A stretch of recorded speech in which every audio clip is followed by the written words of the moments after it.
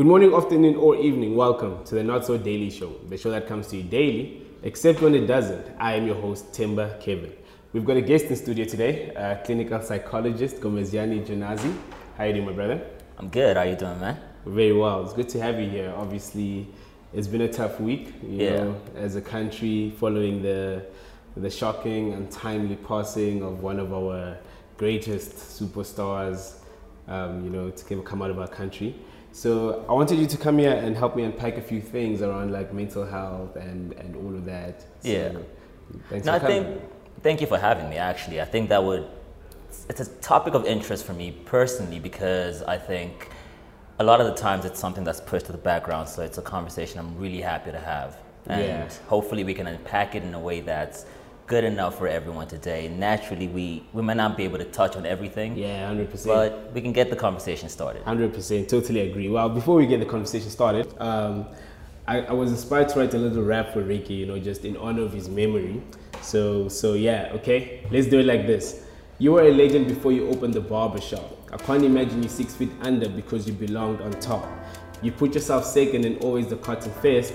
You put so many people on, who knows what you would have done next. Good people struggling makes you realize that life is not fair. We all wish you could have just hung in there instead of hung up there. But you said it yourself, this land is still your home. But now that you're gone, we all feel home alone.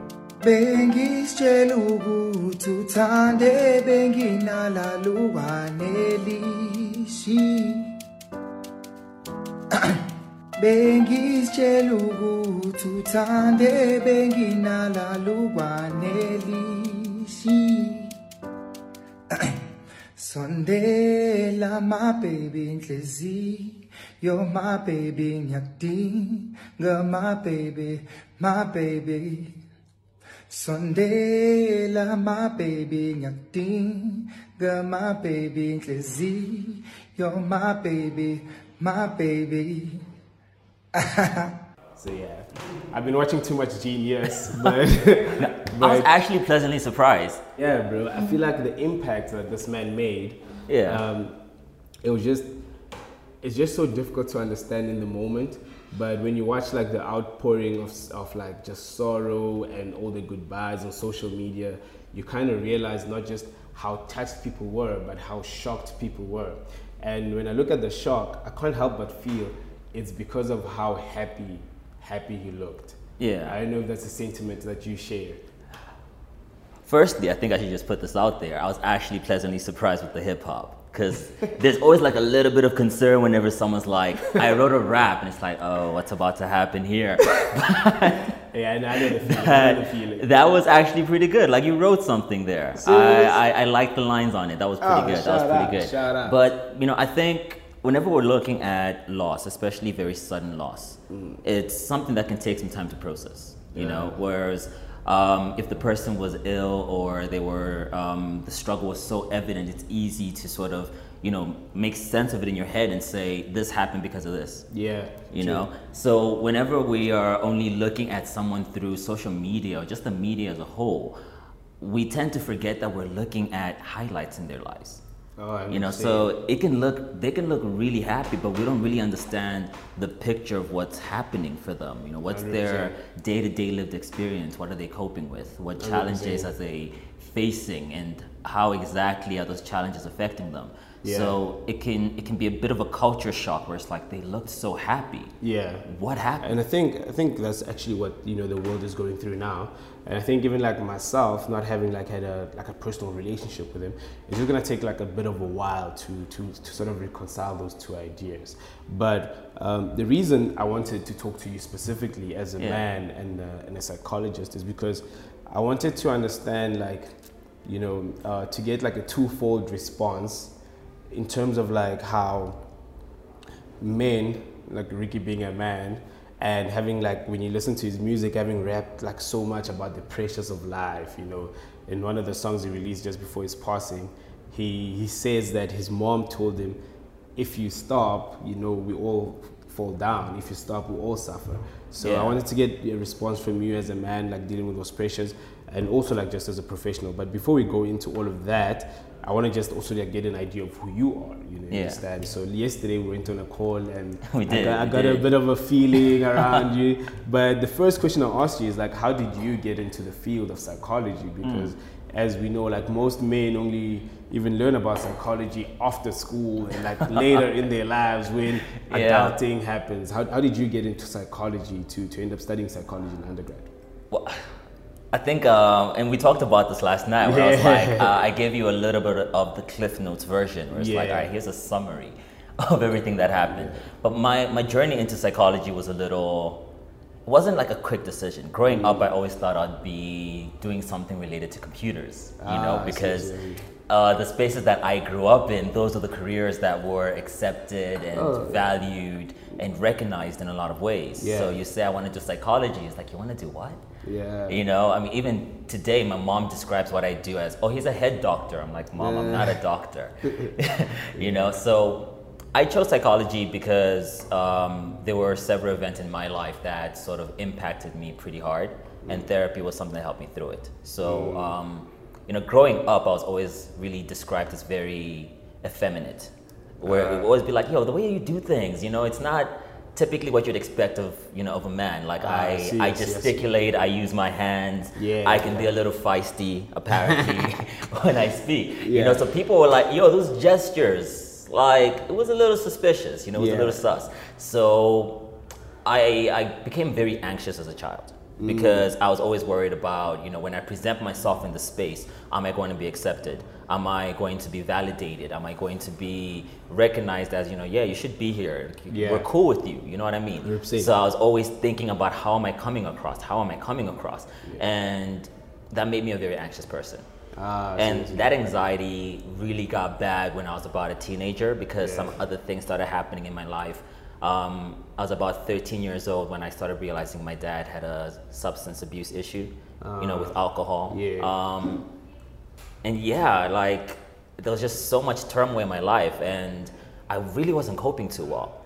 So by 17, that anxiety was pretty bad. I also was pretty depressed at the time. I was not coping well at all. And my decision to go into psychology was like, yo, I actually really want to understand what's happening to me. You know?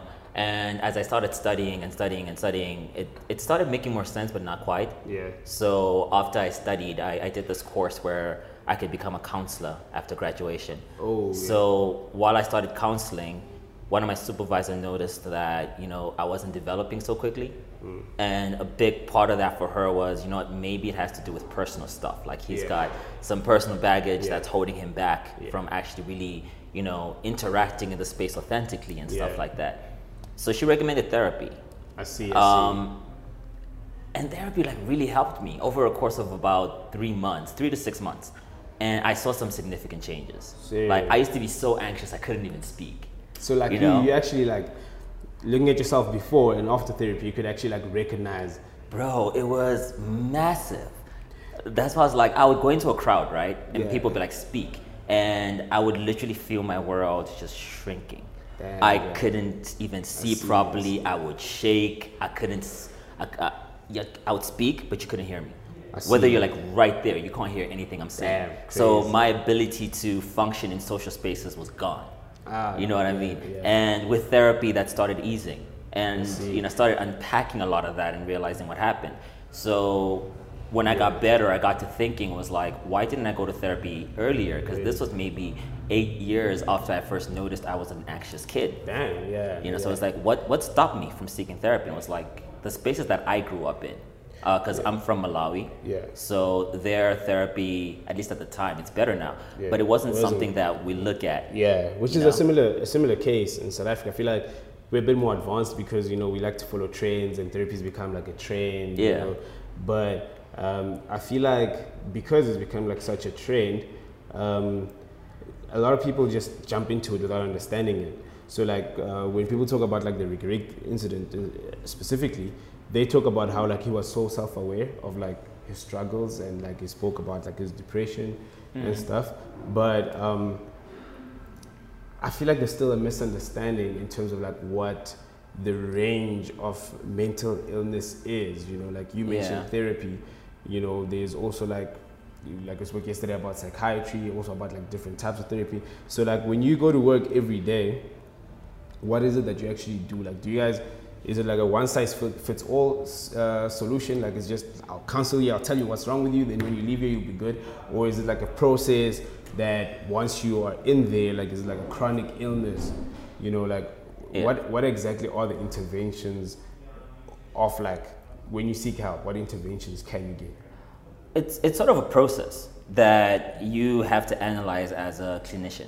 Yeah. Because the person's going to come to you and they're going to say, you know what, this is what's happening in my life. And as you're consulting with them and you're getting that information, we put together a symptom profile, you know. So they're saying perhaps, let's say they're not functioning so well at school or at work, or their relationships are suffering. They have very low mood. Their sleep is not as it used to be, very poor quality of sleep. Sometimes they're not even sleeping at all. You know, those are just some of the symptoms you might see. With more, should I say, severe illnesses, sometimes you might even see perceptual disturbances where they're perhaps seeing or hearing things that aren't there, which we call visual auditory hallucinations, you know, stuff like that. So those become the symptoms, like this is what we're seeing. And then from there, we will then diagnose and say, from the symptom profile, this is what I think you have. Because you know, there's a diagnostic manual that we use. We can't just say you have depression because a gut feeling is telling me this. Which is what we all think. Like we go through like a bad spell, go through a breakup, and we think, damn, that's depression. You know, that's this. But like what you're saying is that it actually has to fall in certain categories to be classified as. And depending on like the severity, like the treatment is different. So the different treatment options are like, you could see a clinical psychologist. Or like you could actually, and you could talk it out. Talk therapy is one of our approaches, where we then say, you know what, let's try counseling and see how it helps. But sometimes there's a strong severity to the symptoms, and they're really impacting your functioning in several domains, whether it's at work or at school or at home, in your relationships, and those things have an impact. So there might be times where we think perhaps it might be helpful if they're medicated. That's when we refer to a psychiatrist.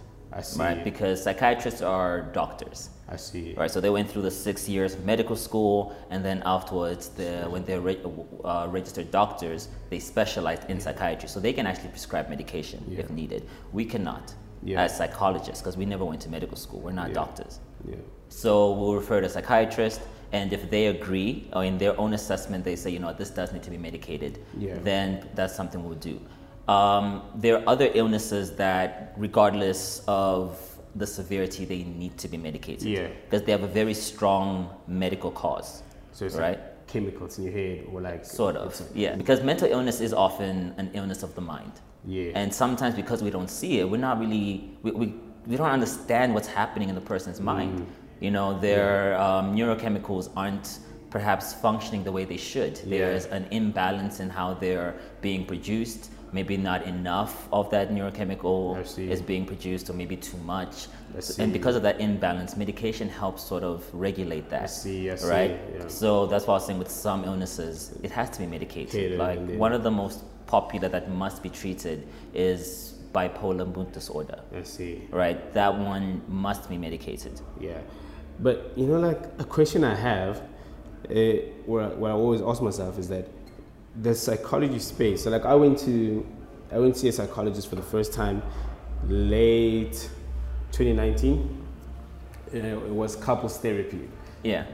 And as we were looking and we had to like choose a psychologist, I realized that there's a lot of females in there, you know. And I always wonder, like, how is it that there's so many females in the industry? Like, it's a female-dominated industry, but the societal ills are clearly male-dominated. Like, when you look at crime, rape, fraud, you look at all those things, it's clearly like male-dominated. And why do you think there's such a disparity? Because, like, I can say, like, as a man, there are some problems I have that I'm like, a woman won't understand. You'd rather talk about it with another man. Exactly. Like, or I feel like as a dude, you know. No, I think you're right, because I've also come across something like that, where there's some men who say, no, I went to therapy, but I had a female therapist, and I just didn't know how to bring up that perhaps I'm having an issue with my sexual functioning. So how do I bring up an erectile dysfunction? And the doctor told me it's likely psychological because there's nothing medically wrong. And I'm sitting in front of this woman, it's like, no, I'm not about to say that. Exactly. So there is actually one of these popular psychologists, I forgot her name, but she's often speaking on the feminization of psychology, where she says there's just so many women in this field. And there are a lot of reasons. Truth is, it's hard to pinpoint down to like 1 or 2 points where it's like, this is why.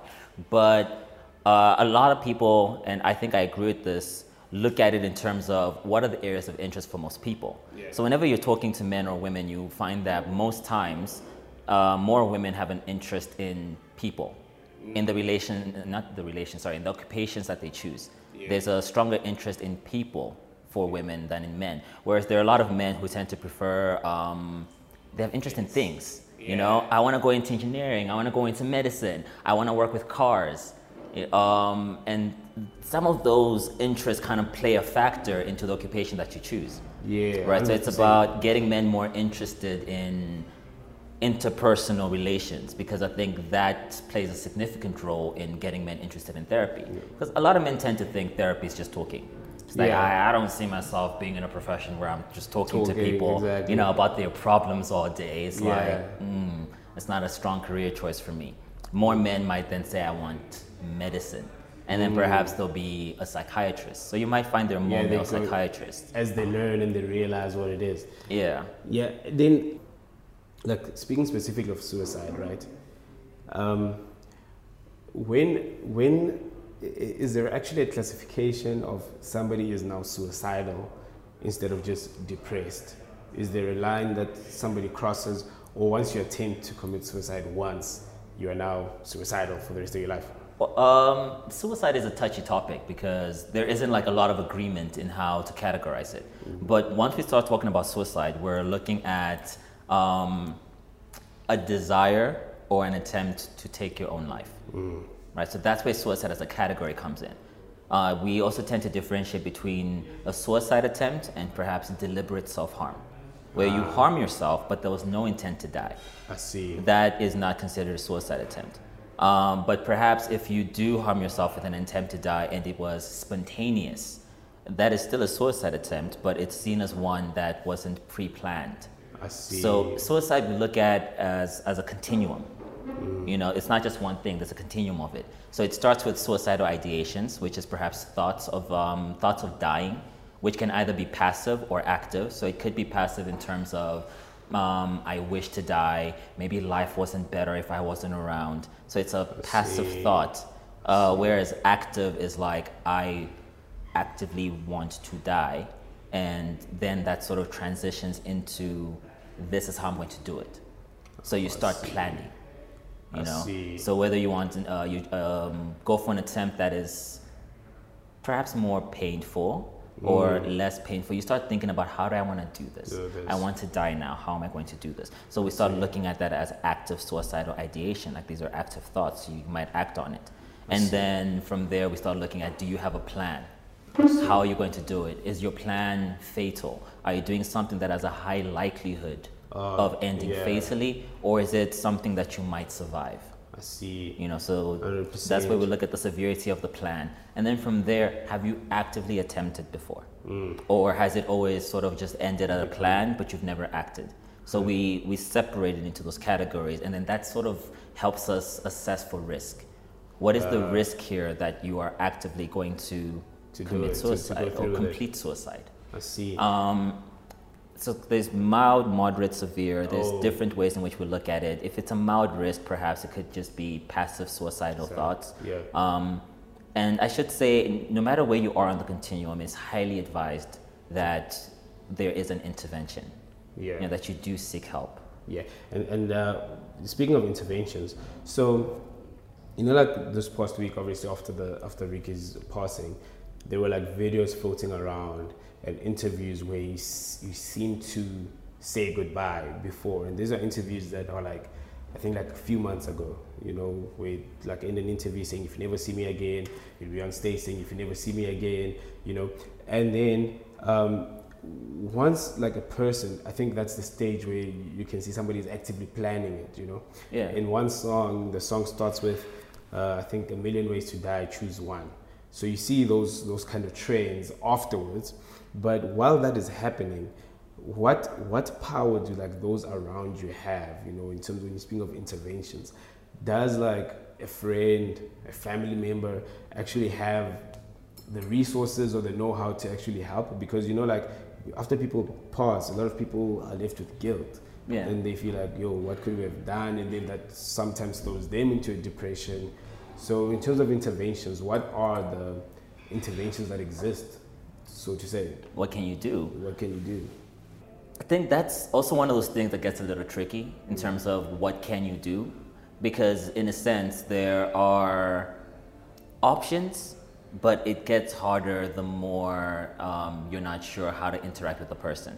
So there's sort of, in a sense, you do need to get the person that is actively suicidal at that time to sort of collaborate with you on, you know, appropriate ways to help them. So one of the first things you can often do is talk to the person.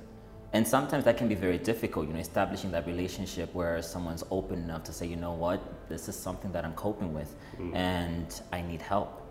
Other times they really want to keep that to themselves because they're worried precisely of what you talked about just now. It's like, if I bring this out there, it's going to hurt the people that I care about. 100%. Right? Because they're going to feel so guilty and they're going to be worrying more about, is it their fault? And I don't want to put them through that. So I'd rather carry this by myself. Yeah. I don't want to be a burden to them. So the first step is try to get the person in your life, if you are concerned about their well-being, to actively seek help. Yeah. Because that's where you get the highest chance of success. Yeah. You could always try to get them to seek therapy, perhaps either in public hospitals or with a private therapist. I know with private therapists, it can be quite expensive for some. Yeah. So it becomes a lot more affordable at public hospitals. And I should mention that there are a lot of hospitals that do have psychiatrists and psychologists on staff that you can go to. Yeah. So most times if you're worried about the person in your life and you're not sure what can be done, take them to the nearest ER. In the hospital in your area, and just tell them there is a concern that this individual is suicidal and we consider it to be high risk. We're concerned that there will be imminent action towards those thoughts, or they've already acted in the past. What happens then is they call the psychiatrist down to the ER to consult with the person, and depending on their assessment, they might decide to immediately have them admitted to the hospital to seek treatment, or they might refer for therapy in what we call outpatient. So you're still at home, but let's say you then go to the clinic for treatment and then you leave again. You're not inpatient in the hospital. I see. So that's an option that can happen. If there is immediate concern for this person's safety, like once they leave, we're not sure that they're going to act on it or not immediately or even very soon afterwards. What happens sometimes is that there is what we call an involuntary admission. So the person is deemed a risk to their own safety. I see. And then they put in like a controlled environment for a specific amount of time while they're monitored. That makes a lot of sense. But one thing I wanted to touch on is something that we spoke about yesterday, and it applies specifically to men. When you look at like a situation like the Riky Rick situation specifically, when you've built so much social capital, you know, and you actually said something about Will Smith yesterday, say like when you've built so much social capital and you see how the world treats people that seek help or that speak out, then like what is left to do, you know, like because you know we keep saying, you know, just talk, it's not so harmful, but we've actually seen as a society that it's like very harmful. So in terms of like the profession, is like social media standards and pressures, are they recognized? Because obviously that didn't exist when the psychology textbooks were written, so it's not there. So how is it like recognized in this day and age? Because it's a very big contributory factor. I think this is a conversation that's become like really relevant recently. A lot of people are having it, and that's because of new conversations around toxic masculinity and, you know, what makes masculinity toxic. What factors have they identified where they say, no, the way men are men is bad. It causes harm in society. You know? So I think, personally for me, it really comes down to what is the function of masculinity. In any context that you go into, what is the function? right? Because there is the, oh, look, you're a man. Yeah. Right? There's the fact that you're a male. But because you're male, how are you expected to present in society? Yeah. What are you expected to do in society? And I think that contributes a lot to what we see. Because for a man, there's certain roles you have to perform in order to be recognized and validated as a man. Exactly. You know what I mean? And if you don't do it, you are immediately, should I say, deplatformed. They take away your platform. You no longer have social capital. The moment your masculinity has been called into question and challenged, it is hard to reclaim it. And the reason why I brought Will Smith up is because, you know, we're looking at vulnerability and what happens when you express vulnerability as a man. Whereas, you know, he came forward and he admitted, like, no, my wife had an extramarital affair. Yeah. And he was like, no, I had it too. I also had other partners. You guys just don't know about her. Yeah. But, you know, because she had a partner, it suddenly was like, oh, he wasn't man enough. He couldn't keep his partner in check. He couldn't keep her satisfied. And because of that, it was like he wasn't man enough. He was embarrassed. And his manhood was immediately brought into question. So I think that really contributes to, you know, that fragility of masculinity. It's this thing that is so sensitive. It is so easy to lose. Yeah. Right. And I think that's why a lot of us, myself included, we protect our masculinity with our lives. Right. We are so careful with how we present ourselves in society because we are worried that other men or women are then going to say, what kind of man are you? Like, how are you behaving this way? You know, why are you talking like that? Why are you dressing like that? Why are you behaving this way? That's not what men do. What kind of man are you? You know, like, are you protecting? Are you providing? Are you keeping us safe? Are you taking care of us? Yeah. And it even comes into question when a man is vulnerable, where it's like, sure. And I think a lot of men experience this, where they're like, you know what? I was vulnerable with my partner, right? And I cried in front of her and she supported me. And then on the other hand, it'd be like, but only the first time I cried. The second time I cried, it was like, why are you still crying, my man? And the third time I cried, it's like, hi, guys, my man is always crying. What's going on? And then the fourth or fifth time, she's like, why is he still crying? Yeah. Why isn't he like, you know? So it starts going into question where men are like, the more vulnerable I am, or the more often I'm vulnerable, it's then like my ability to fulfill my role as a man, to protect and provide is immediately questioned. So I can't afford to express that vulnerability because the moment I do, I lose all privileges of being a man. 100%. Because the moment you're in a space and you're not treated like a man, it's so devaluing. Exactly. You know, you sit there, you feel so small. Yeah, exactly. So you know, it's like, yeah, you do feel like you're in a room, but you're not heard. You're not. It's like you're no longer valuable.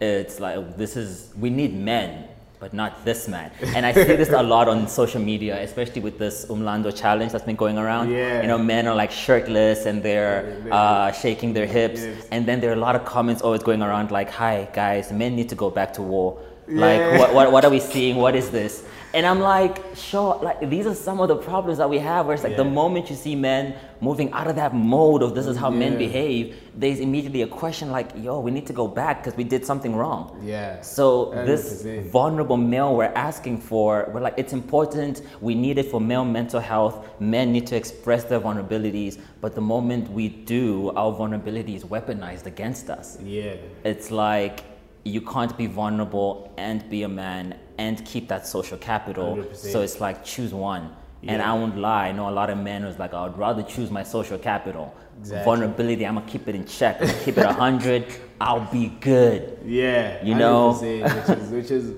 yeah, dude, it's scary. One last thing I wanted to also touch on is, you know,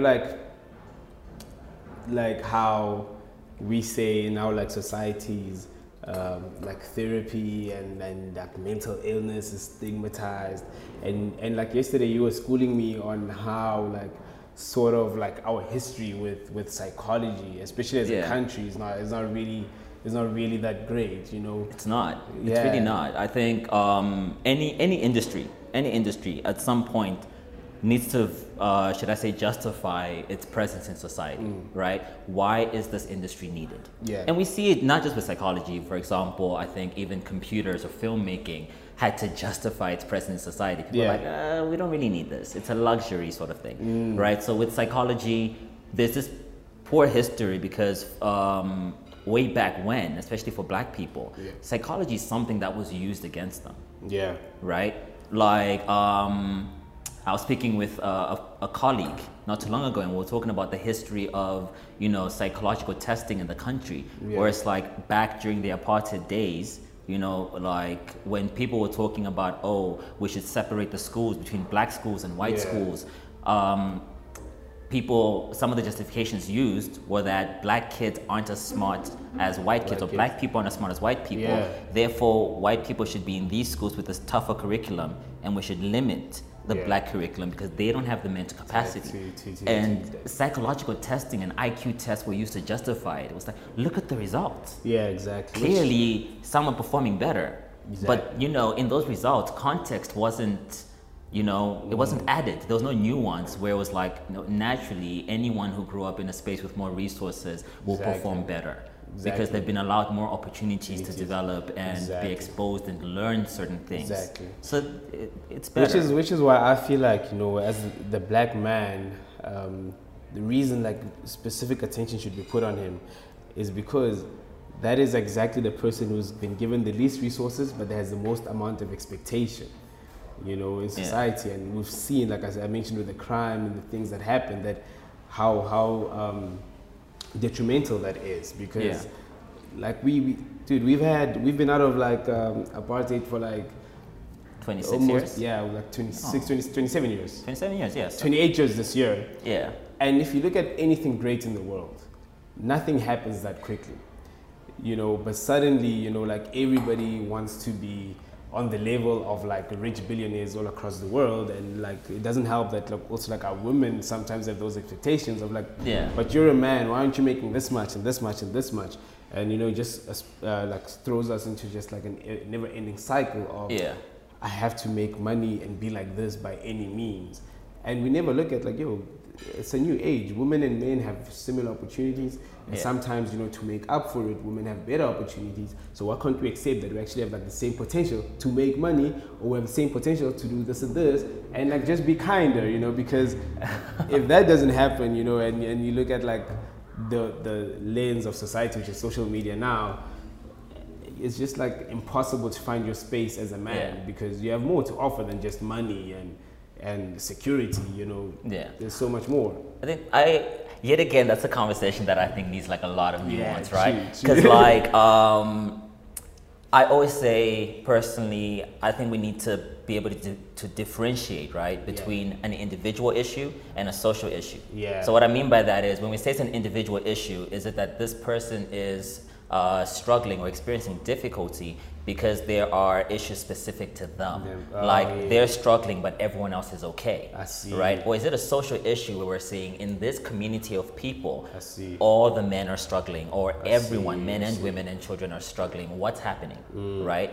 So a lot of the issues with black men, where you're mentioning things like crime, etc., those are, from my understanding, even male mental health, these are social issues, because there are social factors contributing to those difficulties. 100%. You know, the high crime rate is, I think, directly linked to low employment opportunities, 100%. Which is then because of the disparity between, you know, access to education. What is the quality of your education? Are you able to afford tertiary education, which increases your likelihood of gaining employment? And then you find a lot of people who've not been allowed access to education, struggling now. They're like, I need to survive. So it's either I'm going to sit here and, you know, go to the streets, or I'm going to enter a life of crime because I need to provide either for me or for my dependents, whether it's my kids, my brothers, my sister, my mother. I need to do something, you know. So then they go in, and some choose a life of crime because it's the only choice accessible to them, you know. So it's a social problem. To fix that issue, we need to address this other one of the inequality of, and South Africa is actually the most unequal society in the world, according to the UN. There was the stats after the budget speech say 46% of our country relies on government assistance. So imagine 46% of your country can't survive without government financing every month. How is like 54% of the country, which don't even have like great jobs, going to finance that many people? It's difficult. And then when you look at it, you look at the stats, it's like it's black people, there's people like this, but you don't look at the stats of like but where's the finance? Where's the good education? Where is this it? where Right? it's at? I think I saw this crazy stat, which I'd have to find the citation. I can maybe give it to you later, which says that the richest 10% in the country hold 60% of the wealth. Yeah, I've seen that as well. Right. It's ridiculous. Ridiculous. And the poorest 60% hold maybe 10% of the wealth, which is majority black people. Like that? But before I let you go, bro, I wanted to discuss something because like now with the war between Russia and Ukraine, a lot of people like in the country are making memes, World War III. World War III memes and all of that. Actually, someone explained because I always like people don't really understand what it means. Yeah. But I saw like a great explanation this morning. So it's like this. So it's like Russia. It's like Ukraine used to belong to Russia, right? And then Russia was acting a bit funny, so Ukraine left Russia, right? And then Ukraine was trying to hook up with this new dude, which is NATO, right? And then Russia was like, nah, I'm gonna get Ukraine back, which is completely Kanye, Kim, and Pete Davidson, right? So, I think I saw that meme. I saw that meme. If you understand the war, that's the basic explanation. But like, is it really like as jokey as it is, or like do countries like South Africa actually like stand to lose a lot? Our Naledi Pando was like, yo, Russia, y'all need to stay back, and a lot of memes are coming out with that. With South Africa. Yeah, people saying which nukes are you gonna send? Which bomb are you gonna send? Yeah. So yeah, is it like really psychologically a cause for worry? Because like now we've recently like seen petrol go above 20 rand. Yeah. And someone said it might even go to like 30 rand if might. like so like, that's actually pretty true. Those concerns are valid because we live in a more globalized world, right?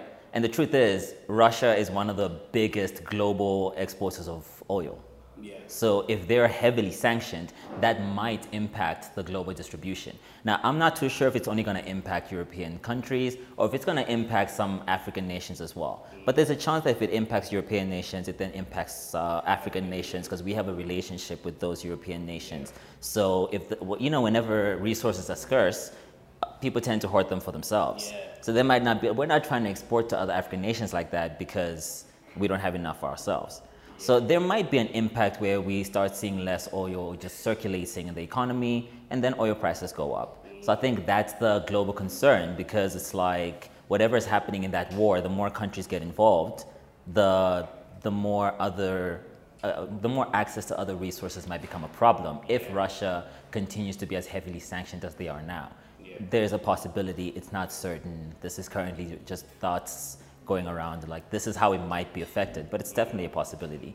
But I also think in terms of the memes going around, I know people always tend to go at someone when they're using humor to cope with situations.